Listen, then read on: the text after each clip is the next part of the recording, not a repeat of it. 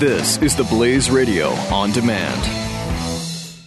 The experts at Web.com want to build your business a successful website for free, just like we did for these current Web.com customers. We've used and looked at other website designers, but there's nobody better than Web.com. Web.com can build your website in as little as 7 days free. Plus, we'll promote it on all the major search engines like Google, Yahoo, and Bing. If after 30 days you're happy, we'll continue to provide promotion, hosting, support, and maintenance, all for one low monthly fee. If not, cancel and pay nothing. If you're in business today and you don't have a web presence, you won't be taken seriously. Call right now and you'll also get a free .com or .net domain name for your new website powered by VeriSign, the world's leading domain name provider. Call 800-490-1099 or go to web.com/radio. That's 800-490-1099.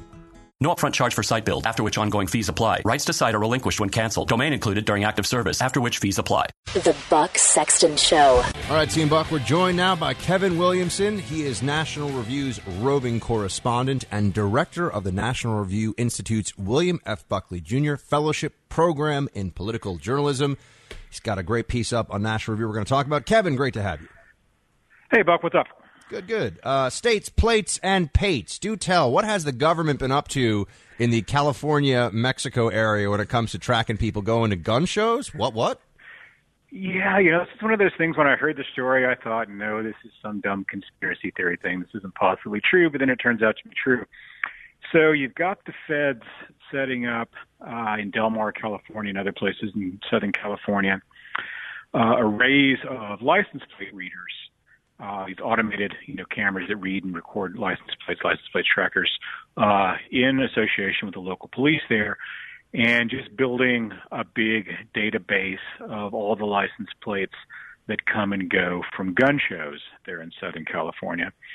And what they've been doing is cross-referencing these records with the license plate records of cars that cross the border there at San Diego, which is just immediately adjacent to Del Mar.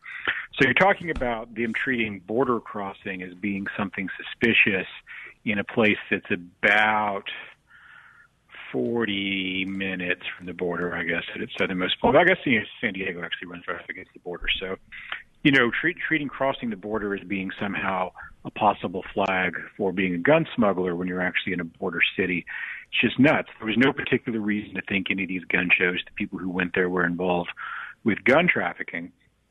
There wasn't any particular time frame attached to it. It wasn't like they were at the gun store or at the gun show at noon and then crossing the border at 1:30 or something like that. It was just all the people who went to the gun show versus all the people who crossed the border there in Southern California at some point or another.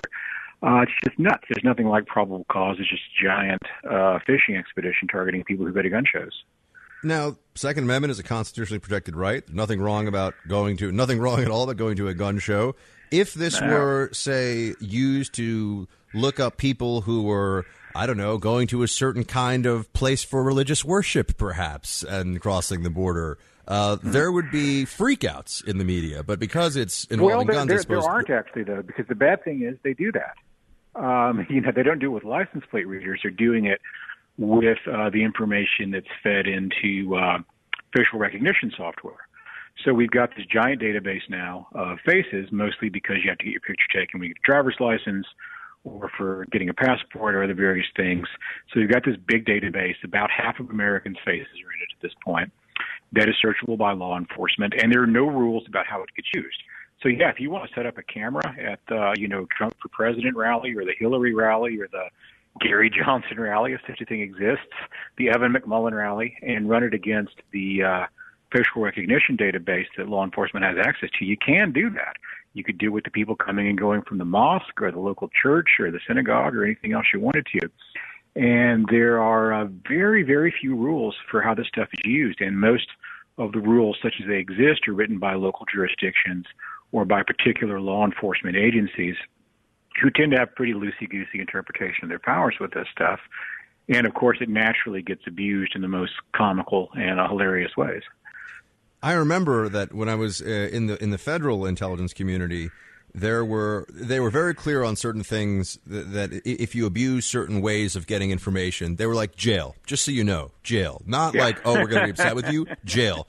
And then working at the local law enforcement side of the NYPD for a while, it was more, well, we're going to like put in this request this way and like see if it flies, or like maybe we'll just do this and this is the justification. It was, and you know, at the local level, you're actually much more likely to have somebody coming and bothering you than the kind of federal level stuff I was talking about. And this is just sort of the practice. You point out in your article, this results in a lot of hijinks going on. A lot of, you know, well, where, you know, what's my ex-girlfriend been up to these days? Yeah, people do this. They use it to stalk ex-girlfriends and wives, and also to check out people that may become their next ex-girlfriend or ex-wife. You know, to see if the person you're dating or going to go out with has you know, criminal history or any other sort of, you know, any of those sorts of things going on. There was one cop, I guess, who actually went to jail on a stalking charge after using this stuff to threaten and harass a woman he had been seeing and her mother. Yeah, you know, most police departments don't have a lot of rules about how this stuff gets used. And in terms of the ones that do have rules about you can't use this just to scan who's going to a political rally or a church or something that's, you know, First Amendment protected, there's apparently only one law enforcement agency in the country that has an actual written policy saying you can't do that, and it's the Michigan State Police. So we should get a high five them, but we should ask questions about why isn't everybody else doing that? Yeah, you think about it, Michigan's maybe the one place you'd want to do it, but no, that's mean. Well, the federal government always fights. I mean, there's this Washington Post piece out today. Any effort to try and get a better sense of for the public of how these different databases, facial recognition, license plate readers, all this stuff is being used, and also to get a sense of the full scope and scale of just general internet surveillance. The government fights this at every turn. The Washington Post story, which I don't know if everyone's looked at, is bothersome because it's talking about this radical increase in electronic surveillance of various kinds, and the fact that the way the government dockets these cases, it's actually taking, you know, the relevant identifying information out of the docket filings. So it's hard to see who is doing what and what's being requested and all that. And worrisome as that is, this is still stuff that's going through the usual process of getting warrants and court orders and all that kind of stuff. So that stuff can be abused. But this license plate reader stuff, there's no probable cause. There's no warrant. It's not even targeting a particular person. It's just saying, well, here's an activity that we think might at some point overlap with some sort of criminal activity. You've got two things that might overlap with some criminal activity. Well, you know, driving a car on the freeway might interact with some criminal activity. Getting out of bed in the morning might interact with some criminal activity. Not getting out of the bed in the morning might interact with some criminal activity, depending on what state you live in. You know, there's all sorts of stuff that might theoretically overlap with some criminal activity that's not going to be normally subject to surveillance. But this stuff is just, you know, let's just turn on the hose and see what we can find. In terms of the abusive stuff that's referred to in the Washington Post story, and the government really trying to cover its tracks about who it's getting warrants on and stuff. Well, police are getting warrants in these cases, but in the other stuff, you know, it's a shotgun approach. It's just let's throw it at the wall and see what sticks, and that's just crazy, and it's worrisome. I remember at the NYPD, you could get, I think you could get call records. If it was related to an investigation, you could pull call records. Related to an investigation is about as broad a term. I mean, think about that, right? I mean, pretty much anybody. You know, this is like when people start to say reasonable. You know, I had reasonable suspicion. I thought I smelled marijuana in the car, so I decided to pat everybody down, and I found a gun. It's like, well, I guess you can always think you smelled marijuana in the car. So this leaves the door wide open for this kind of stuff, and I think it creates a lot of distrust. You know, what's worrisome here to me, and this is something that maybe. If I could go back to some of the things I wrote, say, 15 years ago and revisit them, I might have been wrong about. There were a lot of problems with the Patriot Act and some of the stuff that was adopted in the immediate post-9/11 era. But what's misunderstood about that is that most of those things that went into the Patriot Act were already investigative tools that existed in other contexts. They were mainly used in organized crime cases, drug trafficking cases, and things like that. And they were repurposed and updated and to some extent expanded for terrorism cases. What we're seeing now is this stuff that we've done that we've thought up for terrorism investigations being turned back down to that other level of crime. So if you go through this Washington Post story, these aren't terrorism cases. You know, they're drug cases, which of course are all familiar enough. They're, you know, pornography cases, child porn cases, and things like that. And as horrible as these crimes are, you certainly want them investigated. But what we're doing here is we're talking about a bunch of extraordinary investigative and national security tools that have been created specifically for international terrorism and for organizations related to international terrorism being turned back and used on just sort of ordinary crime. And if you're talking about, using the stuff that you're cooking up for Al-Qaeda and the Islamic State and whatnot to go after weed smugglers in South Texas, I don't think that's why we created those, and I'm not sure that that you want to take those tools and expand them just across the entire universe of ordinary crime. Of course, I'm someone who thinks that drugs ought to be legalized anyway, and that would take care of most of the smuggling issues, although probably not all of them. But a bunch of weed ballot measures for a house coming up, by the way. Right? I was saying there's a bunch of states, 4 of them. We just mentioned this before you came on that could legalize recreational marijuana. California, Maine. I forget what the other. I named them a second ago, but yeah. Yeah, which I'm all for that, and I like the direction that the medical marijuana stuff takes things. But one of the things that's always driven me crazy about that is it's such a complete and total fraud.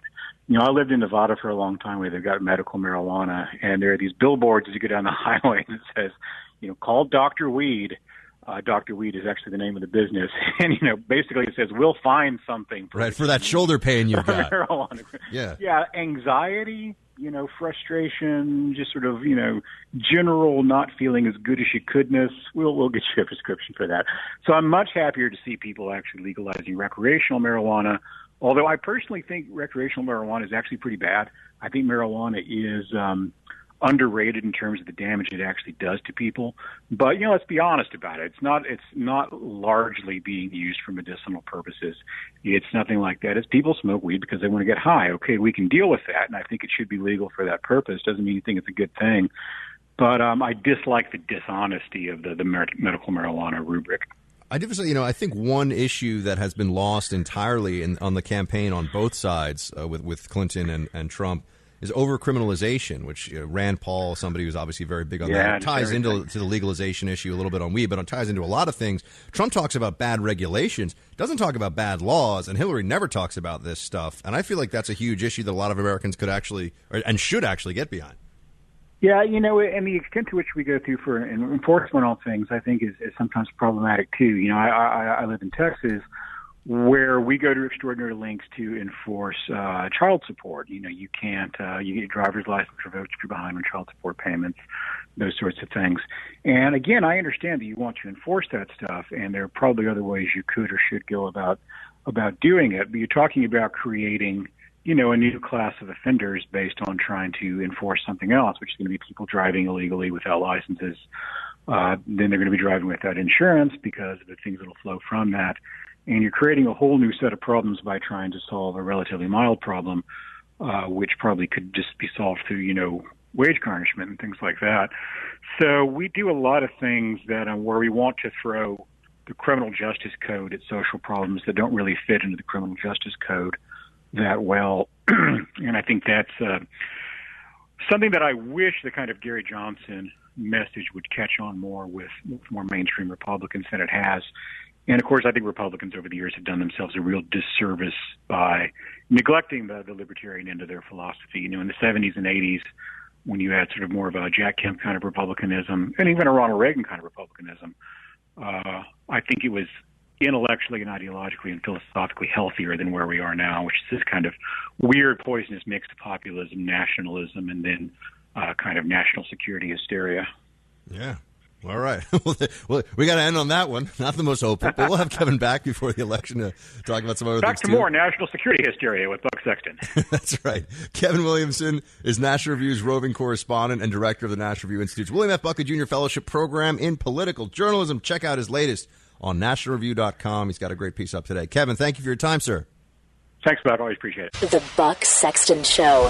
The experts at Web.com want to build your business a successful website for free, just like we did for these current Web.com customers. We've used and looked at other website designers, but there's nobody better than Web.com. Web.com can build your website in as little as 7 days free. Plus, we'll promote it on all the major search engines like Google, Yahoo, and Bing. If after 30 days you're happy, we'll continue to provide promotion, hosting, support, and maintenance, all for one low monthly fee. If not, cancel and pay nothing.